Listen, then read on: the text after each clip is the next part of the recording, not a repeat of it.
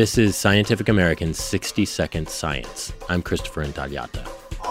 Thanksgiving is, of course, really all about the side dishes. And alongside mashed potatoes and the yams, Brussels sprouts are a common side on many Thanksgiving tables. Not that they're equally appreciated, but science is here to save Turkey Day with a way to mitigate the sprouts' intense, slightly bitter flavor. And here's the secret. Take swigs of red wine as you eat them. Like any human research study, or perhaps more importantly for one in which you'll be forcing people to eat Brussels sprouts, the project started off with approval from an ethics committee. Researchers then served 28 volunteers slices of microwaved Brussels sprouts and asked them to rate the intensity of their flavor on a scale of 1 to 10. They then alternated their bites with red wine, gravy, or bottled water and rated the flavor again.